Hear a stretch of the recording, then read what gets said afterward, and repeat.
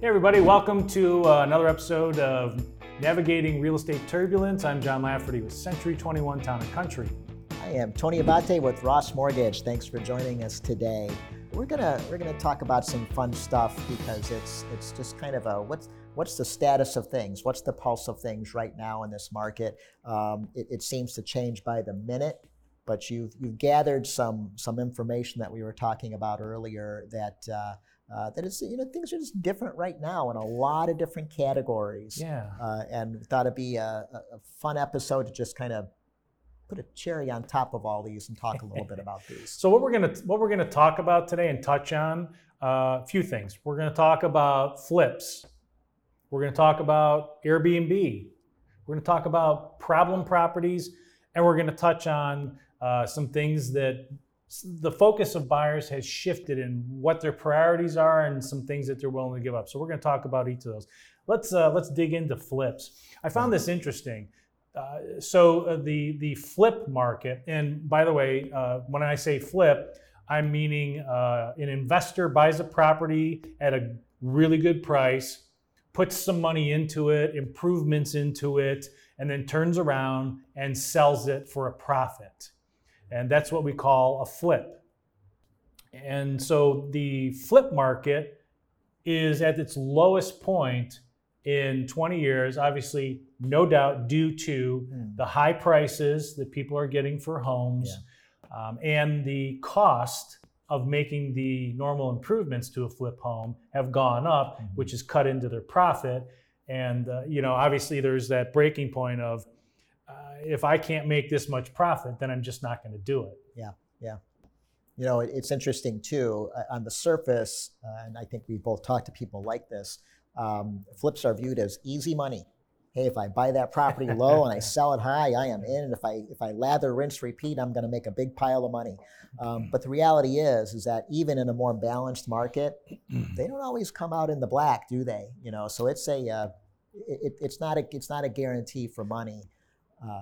Not a guarantee for profit. And you add in the dynamics of this market between sellers calling the shots and the price of materials to do that flip, I can see why it's at its low point. Yes, and I know people that have done this, and usually it's one screw up.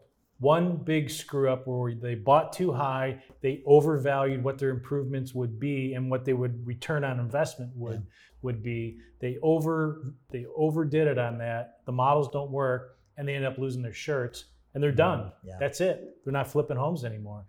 I saw that happen a lot, especially with the run up in value. You could see these flippers starting to fall away, and right now, unless you're buying in some areas and you're gonna buy and hold, it just doesn't make sense to do this right now. But I just want to dig into this a little bit more from a lender's perspective. A buyer is purchasing a home that has very obviously been flipped. What do you need? Is there first of all, is there a threshold that flip triggers red flags and sirens going off? Where they bought it 6 months ago and where they're selling it now. What happens in that regard when you've got to borrow, even on a conventional loan, or are the rules different? They are. So the strictest environment is for the FHA buyers. There are hard-coded limitations of how long the prior seller has owned the home. And layered in with that run up in price from seller's purchase to the seller's sale to the buyer that we're talking about now. So for instance, if the seller has owned that property for less than 90 days, no FHA financing, it's not going to happen. When it's from 90 days to 6 months, there's a set of requirements that speaks to, do we need a second appraisal if the run up in price has been so much? And in a similar but less egregious way out to 12 months. After 12 months, it doesn't matter. So the answer to the question is for FHA, it's a definite yes, that seller history is important. On conventional, it's really more of a function of the appraisal telling the story. So one of the elements that is in a property appraisal is the sale history of that subject property. Mm-hmm. And if there's obvious differences, hey, this seller bought it 12 months ago for $60,000 and he's selling it today for $240,000, the appraiser's got a story to tell. And then the lender can make a decision based on that. In most cases, it's a supportable story. You know, here's the condition of that home before, it was a wreck, and now I did this, and now the market will bear this kind of a price. And it's also a function of lenders needing to be mindful of fraudulent transactions. So what do you mean by that? Sure. So if it was bought for that $60,000 and now it's $240,000, how valid can we confirm that the improvements are justified and then it's supported by the current market? Because here's what's happened in the past, and this was the fraudulent part. When there is a quest for fraudulent activity, then everybody involved, with the exception of one or two, is going to be in the know. And that includes the appraiser. So if somebody buys a home at $60,000 and says, well, if all this new stuff was put into this home, I could sell it for $240,000, but I just as soon make that happen without doing all those improvements. And so there's been situations where an appraiser who's in on the fraudulent deal has used substitute photos and doctored the facts to turn in an appraisal to the lender that says it's worth the $240,000. Now, Fannie and Freddie over time have come up with a boatload of tools to help you on the lookout for that through cross-checks. But then who else is involved? Usually the buyer, a straw buyer, as it's often called. They'll write the offer at the $240,000. They're in cahoots with the seller, and the appraiser's going to get a little bit too. And then what happens? Loan funds disperse at the closing table, and the seller splits it with all the parties that contributed to the fraud. So that's why there is maybe a deeper look into when the property has run up in that value, or that difference, you know, what the seller bought it at versus what the seller's buying it at. The lender is going to tap the brakes a little bit and say, let's just be sure. So, and the reason is, you know, going into the recession, we always seem to compare things to what happened going into the recession. There was a great deal of that going on. Lenders were open to have conversations with appraisers. They could handpick different appraisers, and bad things happened. So that's why, you know, there are certainly limiting factors on the FHA transactions, and there's cautionary processes that happen on the conventional deals with regard to here's what it sold for before, here's what I'm selling it for now. Do you ever see a time in the near future where lenders are going to require homes that are flipped that they show the permits that they pulled to renovate a kitchen, renovate a bathroom? Do you see a time anytime soon where they're going to require that? Because let's be honest, you know, there was a lot of flipping going on in 2009, 10, 11, 12, 13, 14. There was a lot of flipping going on. And not always the best workmanship. Right. Not always the, you know, things were done to code, as you could see. But buyers were scooping them up because they were such a great deal. And the fear was, at that time, you know, in our circles, what are these homes going to look like 5 years from now? What's going to happen to all this work that was done hurriedly by people who were in the game, these investment flips? So it would seem to me that as a service to buyers and to the banks themselves, that they would want proof that permits were pulled and the city, somebody from the city signed off on it. Yeah, that's a great question. I don't think this is Tony talking. You know, I can't speak from a policy standpoint from the company or the industry, of course.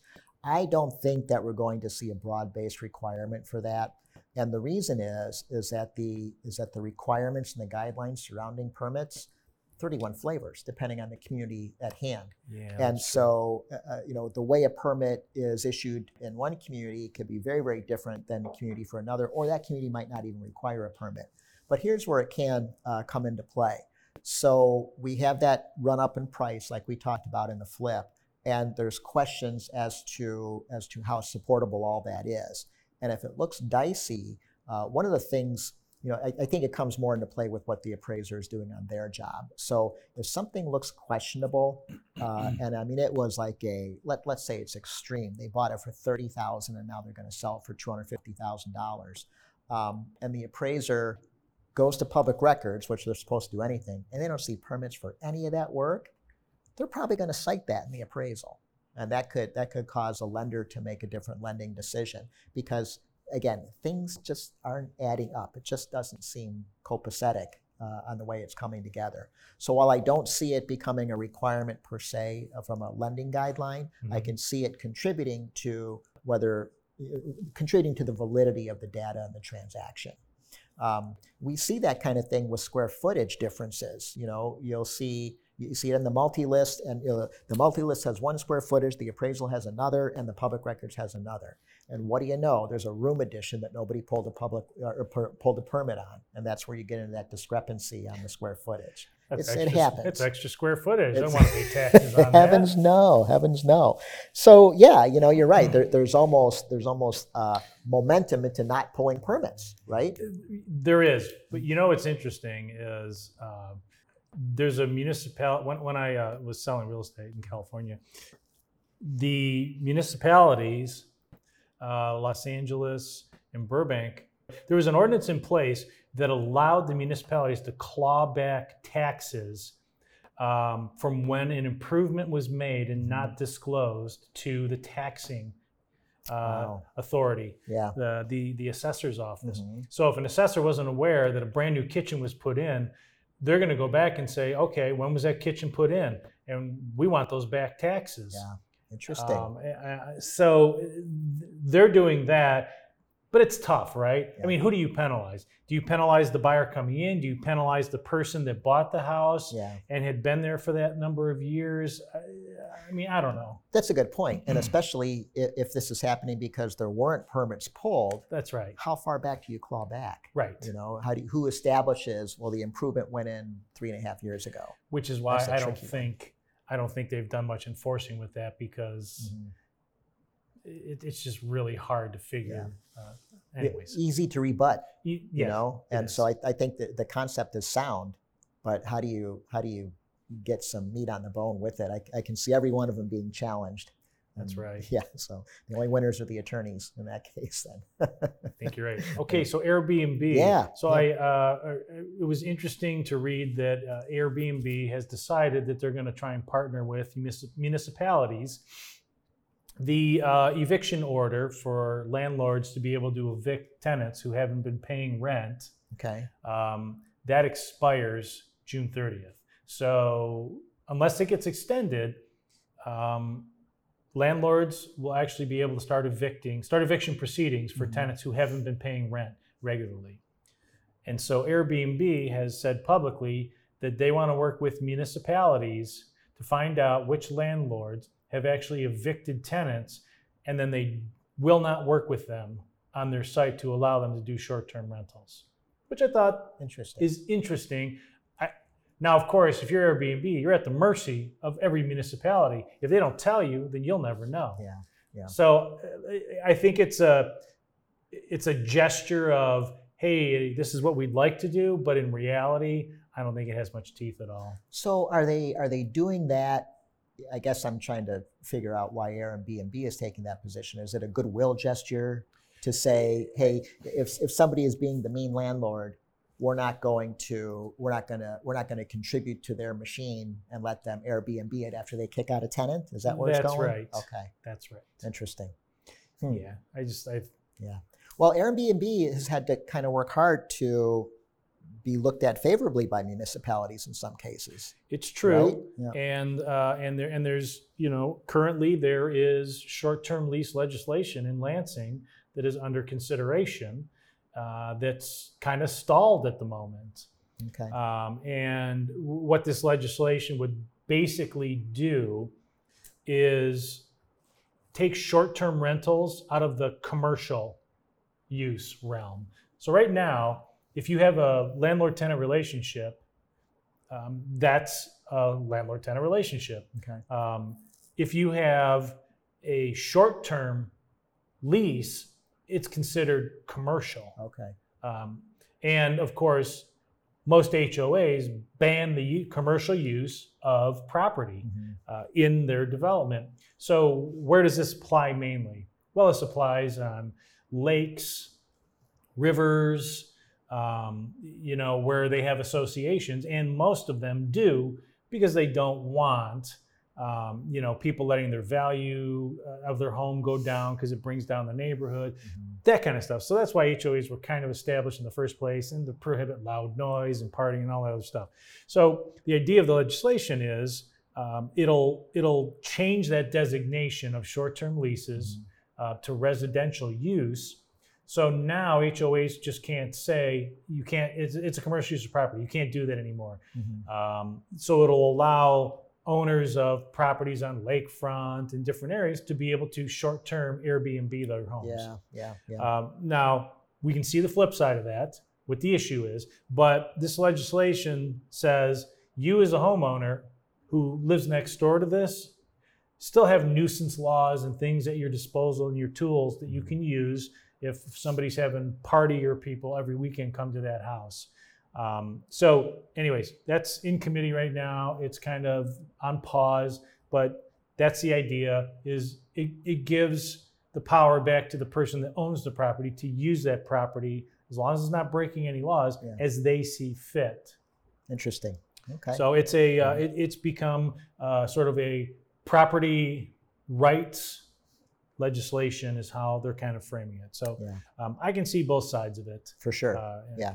I think Airbnb is probably lobbying on behalf of that legislation pretty aggressively. Oh, yeah, for sure. For sure. Yeah. And in that legislation too, if I understand correctly, there will be a limit on the number of days that you can stay in an Airbnb before it becomes a landlord-tenant relationship. Okay. The talk was 30 days, and then there was also talk of making it 27 days or 28 days, so you can only stay 27 consecutive days. Airbnb has their own policy. I don't know what that is, but anyways. Interesting. It was an interesting stand that they took. Yeah. Problem properties. Yeah. This is this was interesting. This NAR did a study and then offered a presentation on ways to improve blight in vacant homes and dilapidated homes that people are still living in. And they had a whole wealth of solutions and suggestions to help the poorer neighborhoods. Because let's be honest, if you're a senior citizen and you've lived in this home for 30, 40, 50 years, and this is all you have, well, as a senior, there's people on fixed income. They don't have a lot of money, so when the roof starts to leak, they don't have the money to fix it, the equity to fix it. So things start getting dilapidated. It starts leading to further problems, and pretty soon the home is uninhabitable. And then there are less than people who buy homes and with the idea of renting them out, or with the idea of just buying and holding, and just let the home go to crap and let it dilapidate and everything else. And of course, in bad neighborhoods, or not bad neighborhoods, but in certain areas, those things become drug houses, transient houses, houses for people to do illicit and illegal things in, and not good for a neighborhood. Right. Yeah. And that's been the problem was exaggerated when in the city of Detroit they had a great deal of vacant properties, and investors were buying them sight unseen. They were paying so little, they didn't really care. They didn't, hey, I don't care if I get repossessed. If I have an opportunity to sell it, make some money, I'm going to do that. But if I don't, then I have no incentive to pay the taxes. I have no incentive to mow the lawn. So good for NAR for stepping in and trying to find some solutions, because everybody loses when those kind of negative things happen. Agreed. And the city of Warren has been viewed at times to have a heavy hand in how they do some of these things, how how they inspect properties and slap a certificate of occupancy or a tag on a property. I'll tell you that they're pretty vigilant. If they find out a property's vacant or vacated, if they get wind of it, they're pretty aggressive in slapping a tag on it that says you must have the city come in and inspect this property before anybody can occupy it. And it's their way of, kind of a couple things, making sure that the house is habitable and that it's up to code with current things. They're really striving to fight, it's an old term, cliche term, but the slumlords. Sure. Yeah. Well, and I'm not one to advocate an overly heavy hand from the government, but to me, this really seems like everybody wins when that kind of thing happens, because you've got the property owner who's across the street from one of those blighted properties, and that property owner is doing everything right. He's maintaining his home, he's cutting the grass, he's keeping it in good shape, but his value is severely negatively impacted by the properties that are nearby that are neglected. And that's not fair. That's you're getting at the crux of it right there. And that was their conclusion is if you help maintain those other properties or have minimum standards for those other properties, well, it not only helps those properties, it helps the neighbors. And what happens to the values? Well, they go up. Right. And that increases the tax base for the school system in the communities that they're in. So it's a win-win for everybody in the end. And that's their conclusion. Yeah. It's creating conditions and incentives for more of the homeowners to be like that guy who's maintaining his home properly. And then everything happens positively when that happens, like you described. Yeah. Agreed. And our last topic, just talking about things that buyers are really looking for in the market. And the pandemic has had an effect on really what is important for a buyer when they're considering where they want to live. And steaming right to the top and never being on this list before is a quiet location. Interesting. Because people are working from home. They don't want to hear all the noises when they're on the Zoom call with work or on the phone with somebody overseas. They want to be able to have that quiet Zoom call, that quiet phone conversation. Yeah, that's an interesting one too. And I've worked with buyers that are selling their home, and you've probably seen this more than I have. But in side chatter with what's going on with them, they'll say, you know what, we're both working from home indefinitely. Which even as restrictions are on the cusp of being lifted, there's a lot of companies that are saying, we don't have a date. You're going to be working from home for as long as we can see. Not all of them, but many of them. And I've talked to folks that are selling their home because their conclusion is, we're both working from home, but we can only really accommodate one good home office, and the other spouse is working in the kitchen or working. It's like this. We're going to kill each other. This has to be fixed. Yeah. So it has changed things for sure. It definitely has. Another one on that list is a large backyard. Okay. Now that's kind of been a consideration before, but it's jumped up the list. There's more people taking that into consideration. Yeah. And I think obviously part of it has to do with pets. A lot of people adopted dogs during the pandemic, and so they want a bigger backyard for their pet to run around in or to go hang out in. Because when you're in the house, inside working all day, I mean, what's the first thing you want to do? You want to go hang out outside just to breathe some fresh air and just hang out and just. So having a larger yard gives you some separation between you and the neighbors, right? I can see that. Yep. Another thing that jumped on the list that was never on before, it was always a consideration when I've talked to most buyers.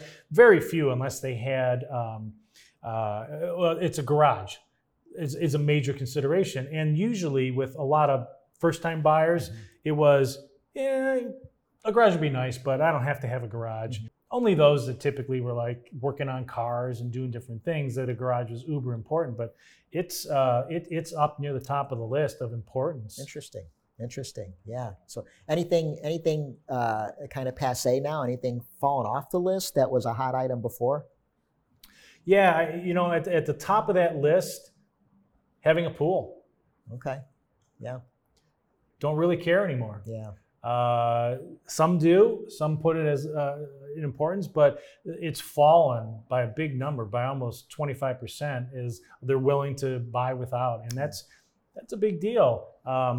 Another one, sort of high on the list, is man caves, so to speak. They're not desirable anymore, according to. Well, they're willing to buy a house that doesn't have it, Interesting. or even the possibility of having one. Okay. I mean, you go back to the last 5-6 years, man caves were always, the term for man cave. Right. But it was, hey, I've got this place in the basement that I can go do my thing, hang out, have the boys over, watch some sports. We're not, we're not taking over the whole house. We're just in the basement in our man cave doing our thing, and that's one of the things that not so important. Interesting. Willing to, great if it has it, doesn't have it. Okay with that too. Yeah. Wow, that came and went before I even had a man cave. So never had. I guess my chance is past now. So. Yeah. Well, yeah, me too. But that's just some of the things that were interesting and that are more consideration now, a little less now, and just how it's changed a little bit in priorities. And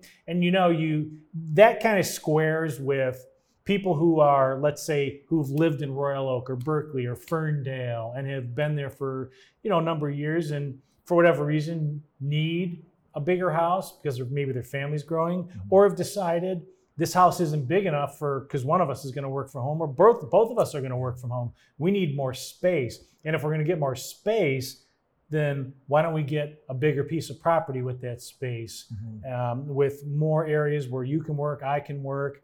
And where are you going to find that's affordable?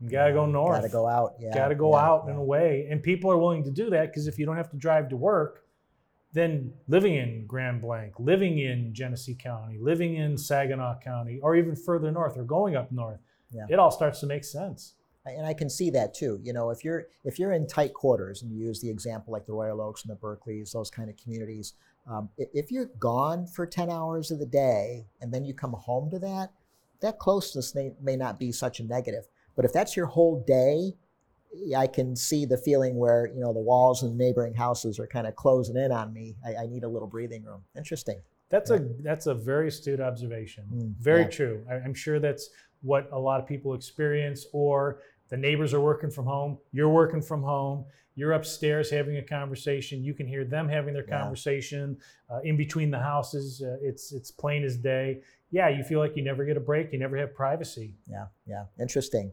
Boy, you got to stay on top of that so that when you're talking to sellers and they bring up, hey, wait till you see my cool man cave.